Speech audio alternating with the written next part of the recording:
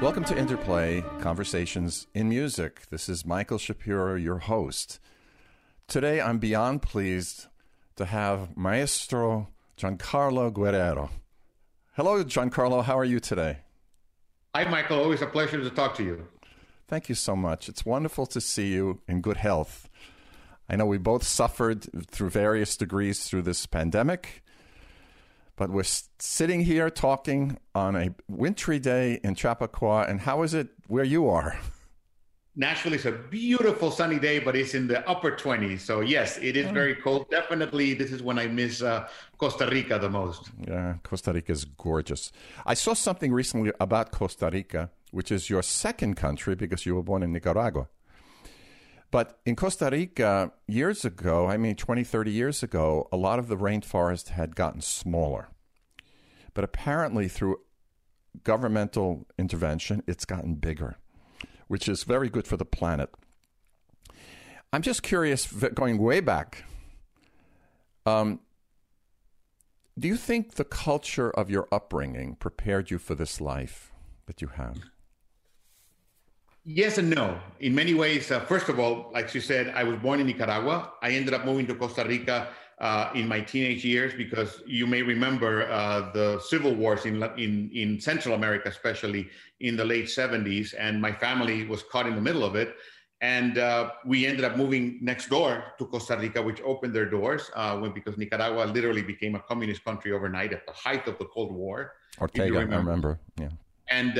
And had we stayed in Nicaragua, there's no way I would have become a musician because there were really no programs there. I mean, Nicaragua was mostly a dictatorship and culture and music were not important, unlike Costa Rica, which, a country with an army that supports education, and they had a National Symphony Orchestra, which had recently started a youth symphony program. So by us moving to Costa Rica, it gave me the opportunity to at least have access to a musical education. But I came from a non-musical family. My parents or my siblings did not even know how to read music. Nobody in my immediate family, even as of today, doesn't even know how to read music except for my daughters. So did Aaron Copland, by the way. But they love music. In my household, my father listened to mariachi music and my mother listened to Julio Iglesias. So listen, Beethoven was completely non-existent in my household, but they did feel that I had an ear for music. My father apparently said that I used to sing when I was a child. And arriving in Nicaragua, in Costa Rica, having basically lost everything, we basically left with our clothes that we had on, arrived as refugees. And they wanted to keep us busy, the kids, and a good way to keep us busy after school to hopefully stay out of trouble. And for me, they saw an ad on the newspaper that the Youth Symphony had, auditions to let people in. So they brought me in and somebody played a note on the piano, la, la, la. Like, oh, you're in. And that's really where my musical training started. And like most kids, it was a hobby. It was something to do after school, but eventually, the drill, it becomes something more passionate, and here I am. Sounds like my audition at Juilliard. Don't you love that? Hey, you should have loved my percussion audition. They gave me a pair of sticks and they went, go, click, click, click, click, you're in. Let's talk about percussion, because I think you're the only second conductor that I have met who started out as a percussionist. Kurt Masur was the other who I knew in New York when he was here.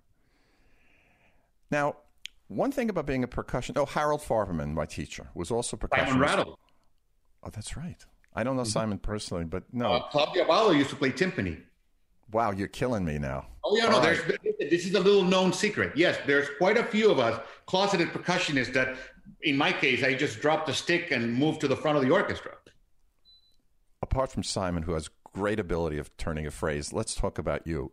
One thing I have noticed, however, in people who are percussionists, that of course the stereotype is sense of rhythm, pulse, shaping perhaps, entrances, because of few and far between often in good and well-written music for percussion. As Rimsky says, use them sparingly. Mm-hmm. But your sense of phrasing is so beautiful. The way you can turn a phrase. I mean, for people who want to see an example of this, just look at the example with, I think, a Galician orchestra, I think it is, of your Hector Berlioz. Is it the Roman Carnival? Roman Carnival. It's fabulous. The way you just, I mean, it's just fabulous. And the playing is precise, which for me as a composer is magnificent to listen to. But it's the way you shape it and the irony and the humor of what you bring to Berlioz. So let's talk about shaping a phrase. You're a percussionist. You played various percussion instruments. But then where did the sense of phrasing come in? It's innate, but you had to have had some influences. Absolutely. You have to remember that as a percussionist, which I don't play anymore. It's been, over 30 years that I performed, and I miss it terribly, by the way. What I miss the most is the camaraderie, hanging around. Conducting is a very lonely profession, but playing is something that I love to do, and I miss it every day, the older I get. But ever since I was in the youth orchestra, I was very lucky to be surrounded by just really fabulous musicians in all of the instruments. And as I've gotten older, one of the greatest joys is my relationship with some amazing soloist musicians, orchestra musicians from not only Nashville, but all over the world. And you know what? There is something about what we do, and you know exactly what I'm talking about, that there is this influence that just being around them, you think differently. You start to approach music in a different way. When you're close to a great musician and they do it so naturally, there's something that inspires you to say, well, how do I need to see this in a different way? Another thing that was very important to me is that, my God, even to this day, it's always been about the music. I listen to music. I cannot help myself every day. I need to have music in my life. Absolutely. I, to this day, attend performances like crazy. When I'm on the road, I go listen to my colleagues. And I especially love it when if I go to a big city like Frankfurt or Berlin, where there's 5 or 6 orchestras and opera houses, I will go listen to them. And I was lucky enough when I went to Northwestern in Chicago that it was the Schulte years. And it was magical to go every week to hear that rock band, as I called it. It's a great rock band. Great soloists, and all of course, the touring orchestras that came through. So yes, what we are is a collection of watching all of these incredible ensembles and just basically getting inspired of how they approach it, how they do it, and how to think beyond what's actually on the page. But more importantly, there's also something that comes from years of experience. As you know, as a conductor, it's podium hours. And I look at myself at, when I started 25, 30 years ago, and I'm not the same person I was even a year ago. And that has shaped my music making. It has changed the way that I think about it. I always buy a new score, by the way, which also is very helpful. Whenever I conduct a new piece, whether it's Beethoven 5, I always get a brand new score and try to approach it as if I've never seen this piece ever, which is difficult, as you know, because you come with baggage. But then after studying it, like from nothing, I always compare it to my old scores. And it's so interesting to say, what the heck was I thinking back then that, nowadays I would never do it the same. So for me, it's great how music evolves. It's and wonderful. Phrasing and all that, I think of it in the same way. Something that I do on a particular day, I'm always open to change it the next day. And when you work with great orchestras like Galicia in Spain, when you're a truly amazing orchestra, and you might come with an idea, but then the English horn player, who has one of the biggest solos, does something interesting, you go, I'm going to go with that. And then you basically say, I'm going to use that because that's a much better idea, whether it's the breath or holding one particular note. So really, I mean, it's just enjoying the ride and being open to new and wonderful ideas. Well, this is fab. I love talking shop.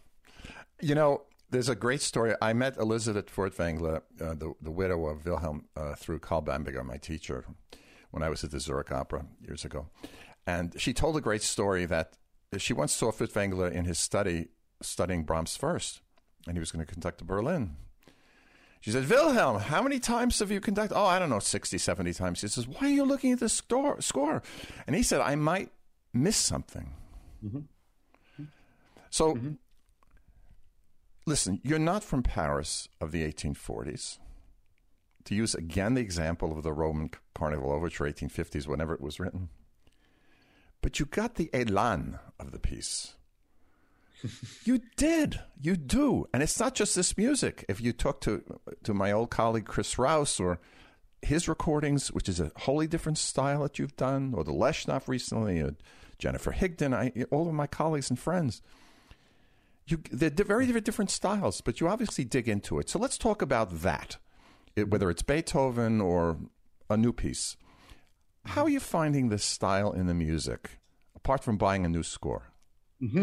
Well, getting to know the composer really helps. And when I do the contemporary music, whether it's Jennifer or Roberto Sierra or Jonathan Leshnoff or Chris Rouse, God rest his soul. I have to tell you that the fact that I know these people and I've gotten to know them over many years, and now that I champion their music, really makes me understand where they're coming from, and it always has been probably the driver of this. The whole reason for me to do this is to hang out with my friends, to hang out with my colleagues. I feel whether it's working with Manny Axe or Gil Shaham or Yo-Yo Ma or Hilary Hahn or whoever.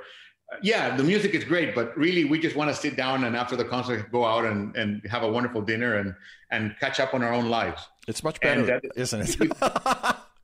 And the same thing is with these composers. Maybe it's also the fact that I'm a very, very, very curious person musically. There's very few composers that I will not do. And it's just basically because their music just doesn't connect with me. It's not that there's something wrong with them.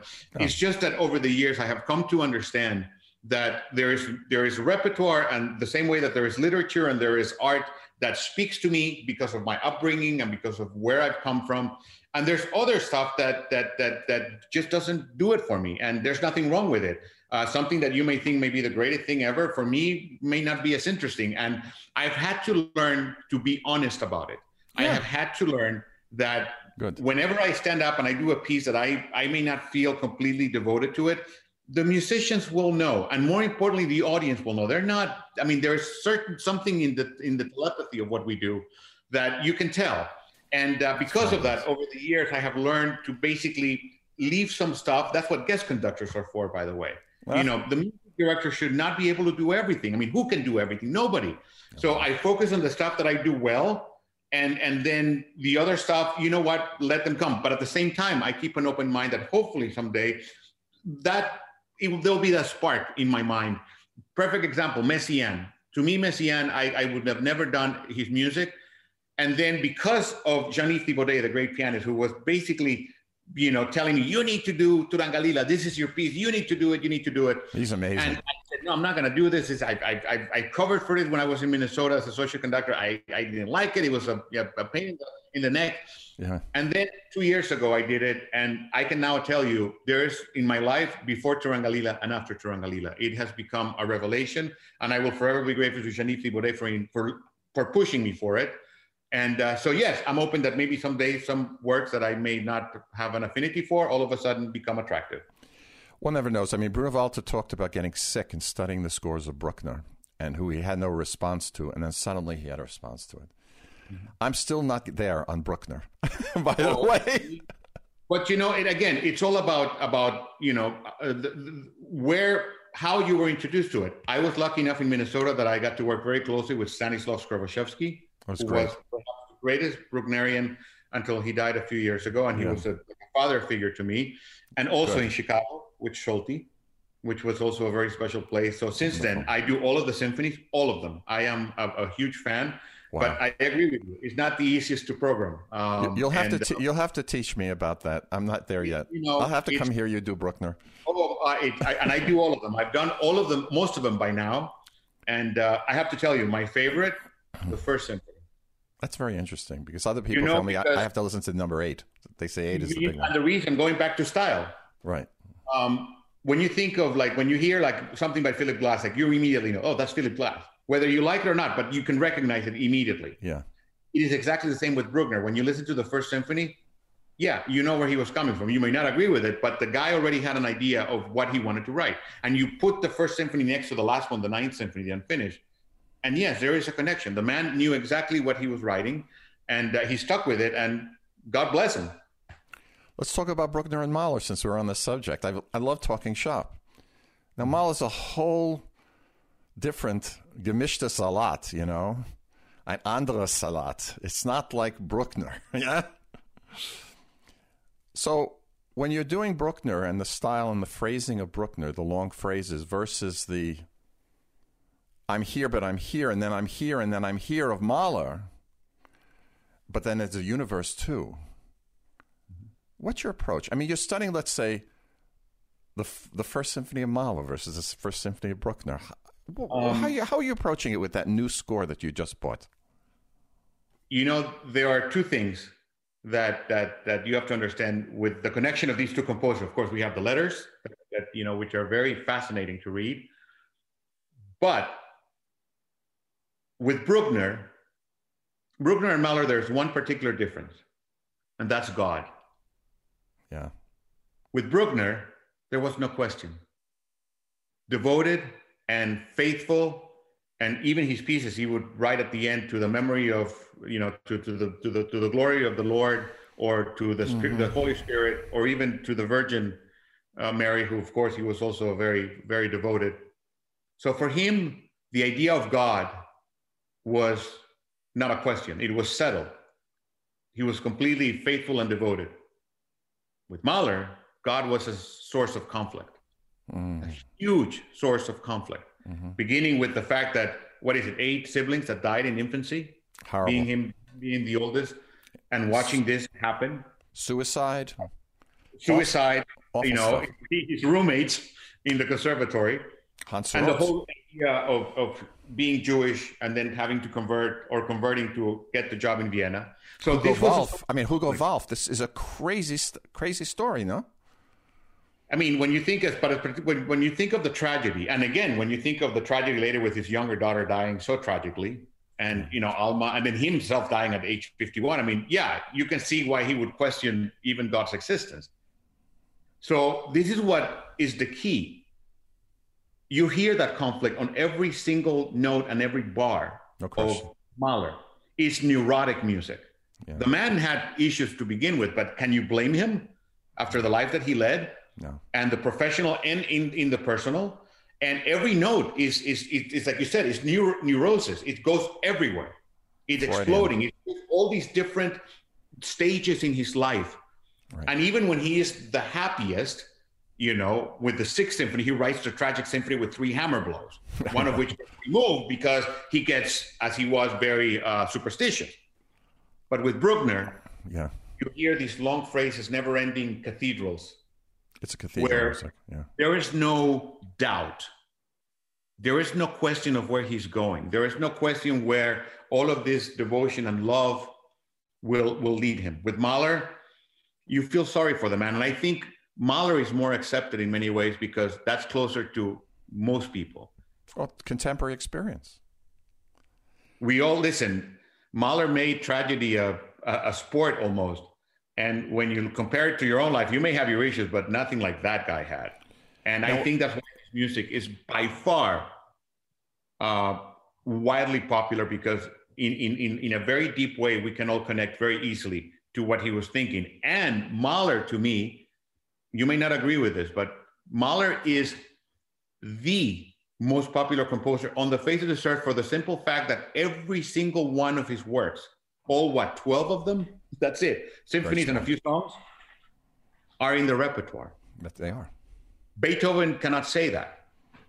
Mozart cannot say that. I don't know about you, but I don't know Mozart's 14th symphony or Haydn's, symphony number 18. I started at the 29th. That's the first one I conducted. So again, think about this. I mean, Mahler's entire work, I see what you're saying. Pieces, 13 very pieces, true. Very true. are in the repertoire.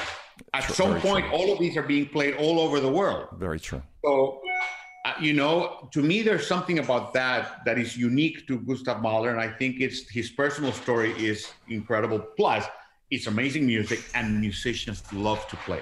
Well, he knew how to write. Yeah, I will tell you, conducting it, I always say, don't take me wrong, but conducting it is by far the easiest. Yes, playing it is hard, and the whole, structure is difficult. But knowing when to conduct in 4 or in 3, it's all in the score. And he tells you.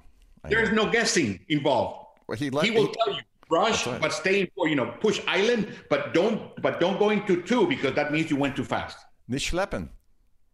Well, let's face it, conductor. His favorite word was nicht. Don't. As a great conductor, you can almost hear it screaming when you hear it.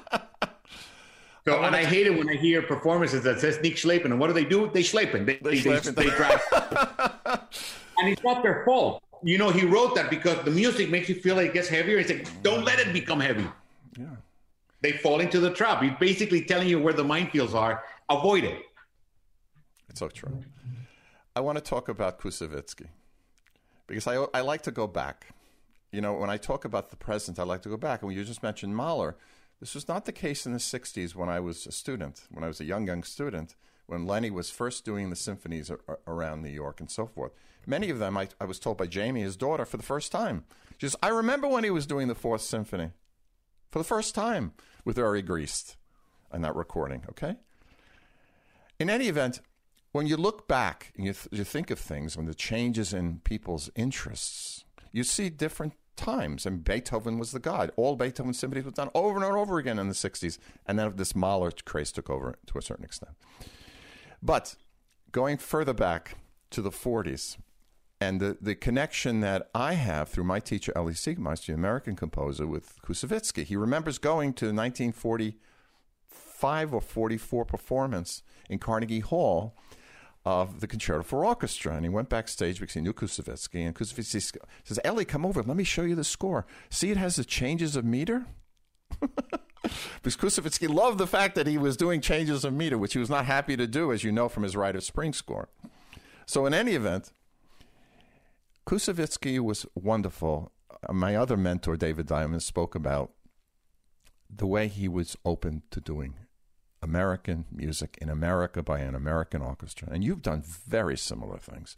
For example, you have a program to promote young composers where you bring in and have your orchestra play through their music, you know, without strings, without heavy press, just so they can hear, get the experience of it, which is fabulous. And then your recording projects on Naxos, so all of my colleagues, I mean, it's so many of them are overjoyed by this. And I've spoken to them about your recordings, and they just are so pleased with them. So talk about what you think is the role now of the American orchestra and Giancarlo Guerrero in this wonderful expansion of the repertoire. You mentioned Koussevitzky, and he is my inspiration in many ways. He is my role model. Over the years, over the past many years now, I have had a wonderful relationship with the Boston Symphony. And I am so proud to be almost part of their family. I mean, it's a fabulous orchestra. And I've worked with them at Tanglewood and at Symphony Hall. And over the years, it blossomed into something very special that I look forward every time I'm there. But more importantly, because of the history of Koussevitzky. And Serge Koussevitzky is really, in many ways, the guy that pushed the envelope during his lifetime in the early 20th century of championing the composers of his time, not only moving from Russia and then coming to America, but he felt that it was his duty to, like you say, expand the repertoire and promote, young composers. The interesting thing was, though, is that he was probably like the least equipped conductor technically to do it, because as you correctly said, changing meters for him was tricky. And I'm meaning going from 4/4 to 3/4, let alone 7/16 to 3/16. He couldn't do it. We have the videos to prove it. I love some of those videos that he's got the long baton, the pants are like up to here, and even conducting Egmont is a struggle for him. Yeah. But you know what? That did not stop him from putting even his own money to commission the composers of his time, who, by the way, were not nearly as adored and recognized as we are today. And you, like you said, you make a list of the who's who, and it's a Boston Symphony Koussevitzky commission. And beyond Bartók, Prokofiev, Shostakovich, Copland, you name it. Barber, what do they have in common? It was Koussevitzky that championed them. Yeah. And the whole idea was, and this is where my inspiration comes from, is that somebody has to do it. As artists, it is our duty not only to look to the past, but to the present. I would love to say that I invented the wheel. I did not. I'm just doing what my predecessors have done. And not only Koussevitzky, I will have to go back all the way to Beethoven and Mozart and Bach. Because guess what? Those guys had world premieres, and they had champions of their own music. When Mozart died completely penniless, we don't even know where his grave is. It needed people after him to say, we need to play his music, otherwise he's going to disappear.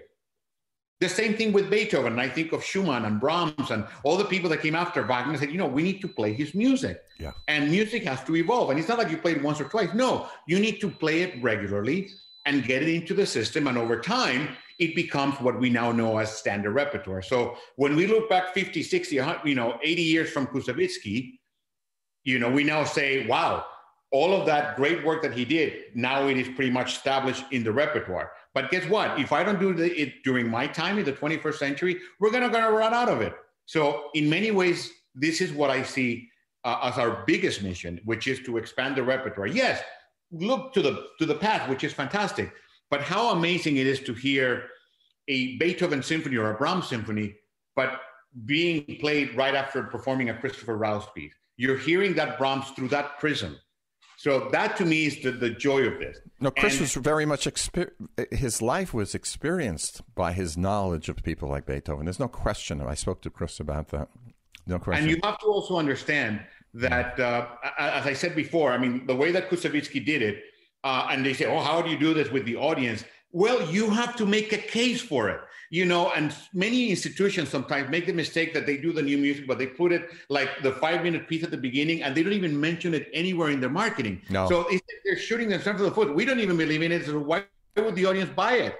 That's so right. To me, one thing that we have done in Nashville is like, no, when we promote our concerts, we promote with the same billing, not only the Rachmaninoff guy, but we also promote Jennifer Higdon in the same billing, even more importantly, because she will be there. Right. And I always tell you, and by the way, I always do pre-concert lectures before every concert. Good. I've been doing that now for 12 years in Nashville as music director, and that's a great way to connect. When we have a composer, the composer speaks. And I always use this analogy, and I tell the audience, imagine if you were alive in 1808. I'll give you a date, December 22nd, the premiere of Beethoven 5, 6, the 4th Piano Concerto, the choral, I mean, that crazy night. That was a crazy night. Famous. And I said, if you were alive on that date and you were walking down the street in Vienna and you saw some ad that said that some guy named Beethoven was doing this crazy concert, and guess what? He's doing a pre-concert lecture before it. Knowing everything you know now, would you miss that?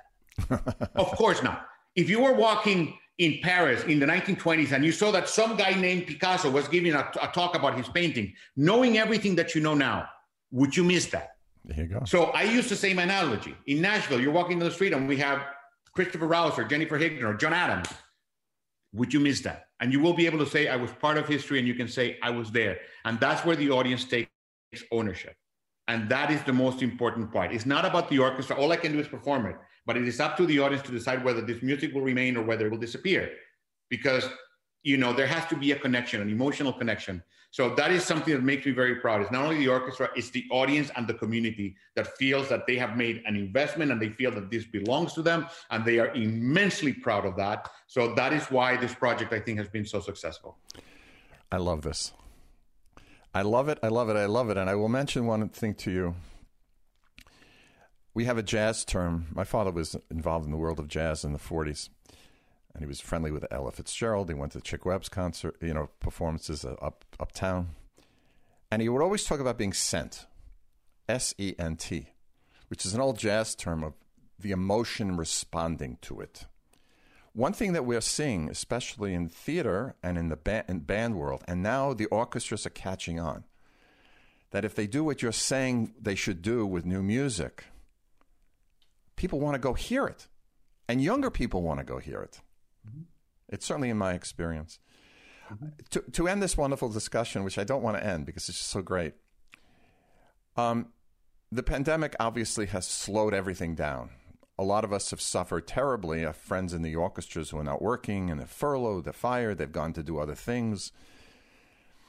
Where do you want this to go now that we've learned this? Now that we've learned what has happened, where do you want it to go?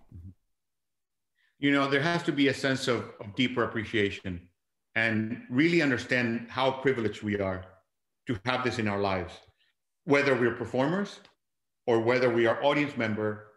To me, I think these little things that we used to kind of almost take for granted, for me at least, has been a personal journey of appreciation and joy to think of, just missing my daily life, missing the music making, I actually just sent a message to my colleagues in the Nashville Symphony, basically telling them that, I miss them. That's the most difficult thing, the personal part of it. Yeah. But to me, I hope that at the end of this, there will be a sense of all of us kind of coming together and understanding that first we are there for the service of the music.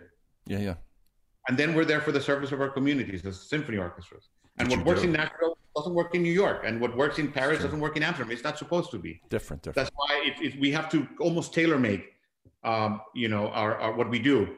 But the conversation started even before the pandemic. The whole conversation about inclusivity, and I think now it's even more importantly after this, because we need to expand the table. That we have to put more seats at the table. If we just keep inviting the same people over and over, eventually people stop paying attention, in my opinion. So I do believe that along with that understanding of how privileged we are, we need to also make sure that other people have access to it. As I said, I come from Costa Rica, Nicaragua, which you would never think are the great meccas of classical music. But I ended up here because somebody exposed me to it. And that is our responsibility. We need to make sure that we expand not only the repertoire to it beyond the usual suspects, but make the audience understand that there is a reasoning behind it, that people can feel that this also belongs to them. And in many ways, we haven't done as good a job. But I think all of these things will come together in a way that I know we're going to come out stronger. I am absolutely certain of that, and hopefully sooner than later. But there's no question that this has been devastating in every sense of the word, beyond the economical, which is scary to begin with, but professionally, not to be able to perform and as I said, spend time with my colleagues. I went to Europe to work with my orchestra in Poland over in the fall, but even performing was very challenging, socially distanced, and yes, it's not the same. I mean, for now, I'm willing to put up with it. But if they tell me this is like forever, there's no way. That's completely against everything that we're taught. We're supposed to breathe with each other. That's so I know that we will get over this. We will become stronger. Yeah. But it has been a wonderful, not wonderful, but it has been a learning lesson that I think many of us, I mean, at least in my personal. No, you're not alone. You're not alone. I have every day. I think about it and I miss it even more. So my hands are itching already for the opportunity to come back and make music again live the way that we intended. Well, your joie de vivre, your love of music, your lovely personality, and the way you infuse it in what you do, from just 1-to-1 and 1 to 100 players, plus chorus, it's obvious, Giancarlo Guerrero. Thank you so much for being on Interplay Conversations in Music. It's been a joy. Thank you, Michael. Be safe. You too, my friend.